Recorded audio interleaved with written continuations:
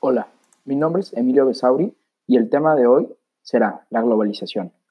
Se abordarán temas como qué es la globalización y cómo influye en los pueblos indígenas de nuestro país.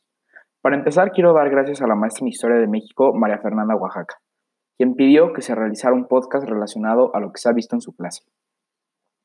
Como primer punto, cabe resaltar que la globalización es un término que puede o no llegar a ser positivo o negativo. La globalización es un proceso social, económico y político que se basa en crecer las comunicaciones, interdependencia de todos los países del mundo, es decir, es un proceso global. Parte de la globalización es la habilidad de tener acceso a toda la información y tecnologías que se ofrecen alrededor del mundo. Ahora ya que introduje y expliqué el concepto de globalización, daré a conocer puntos positivos y negativos de la globalización. Algunos positivos es que se aumenta el comercio internacional y eso es causante de que un individuo conozca productos de otros países que jamás había visto en su país o tenía la oportunidad de comprar dentro de su país. Por último, todo esto causa mayor innovación y la creación de nuevas tecnologías para hacer nuestro día a día más fácil. Para continuar, los puntos negativos de la globalización son, primero que nada, el dinero que se podría hacer en ese país por vender productos únicos se esparce alrededor del mundo en donde se está comercializando ese producto en específico. La libertad de los países queda limitada, puede provocar inestabilidad económica dentro de los países en que un producto o un servicio se está comercializando. El bien es creado por cada país, es decir, ellos tienen que estar manteniendo el capital que entra, no el de los demás países. Esto pasa en los países más grandes y dominantes del globo. El capital de producto se va a la empresa al lugar de origen del producto, no al país en el que se está comercializando. En la clase de Miss Oaxaca relacionamos el concepto de la globalización y sus raíces con las comunidades y pueblos indígenas.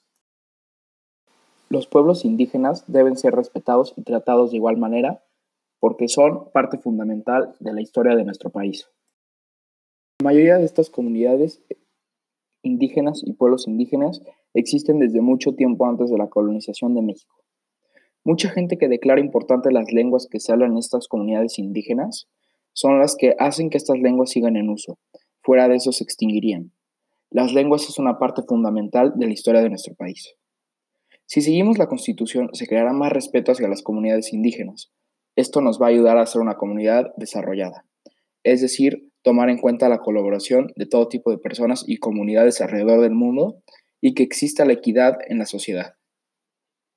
Parte de ser un ciudadano en el país o en el mundo, se tiene que tener ciertas responsabilidades y una de ellas es respetar todas las leyes y la Constitución, dentro de estos grandes términos que hacen que se cree justicia en toda la nación.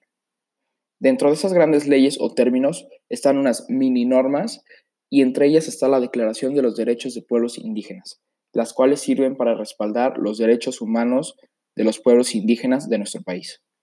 Muchas veces en el país se viven muchos casos de desigualdad y los pueblos indígenas no son respetados, siempre en una comunidad más desarrollada. Se cree que las comunidades indígenas no tienen mucho que aportar a la sociedad o al país, por eso no son tomados como menos.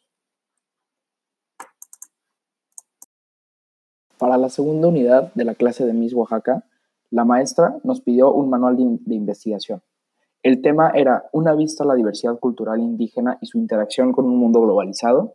El concepto clave era el conflicto y los conceptos relacionados eran globalización, integración y el contexto global, la equidad y el desarrollo. El enunciado de la indagación era: la globalización es uno de los factores de mayor conflicto ético en nuestro mundo, dado a sus efectos contrastantes y a niveles socioeconómicos, y requerimos crear los mecanismos adecuados para construir una sociedad menos desigual. Se nos dieron 18 sesiones para completar este trabajo.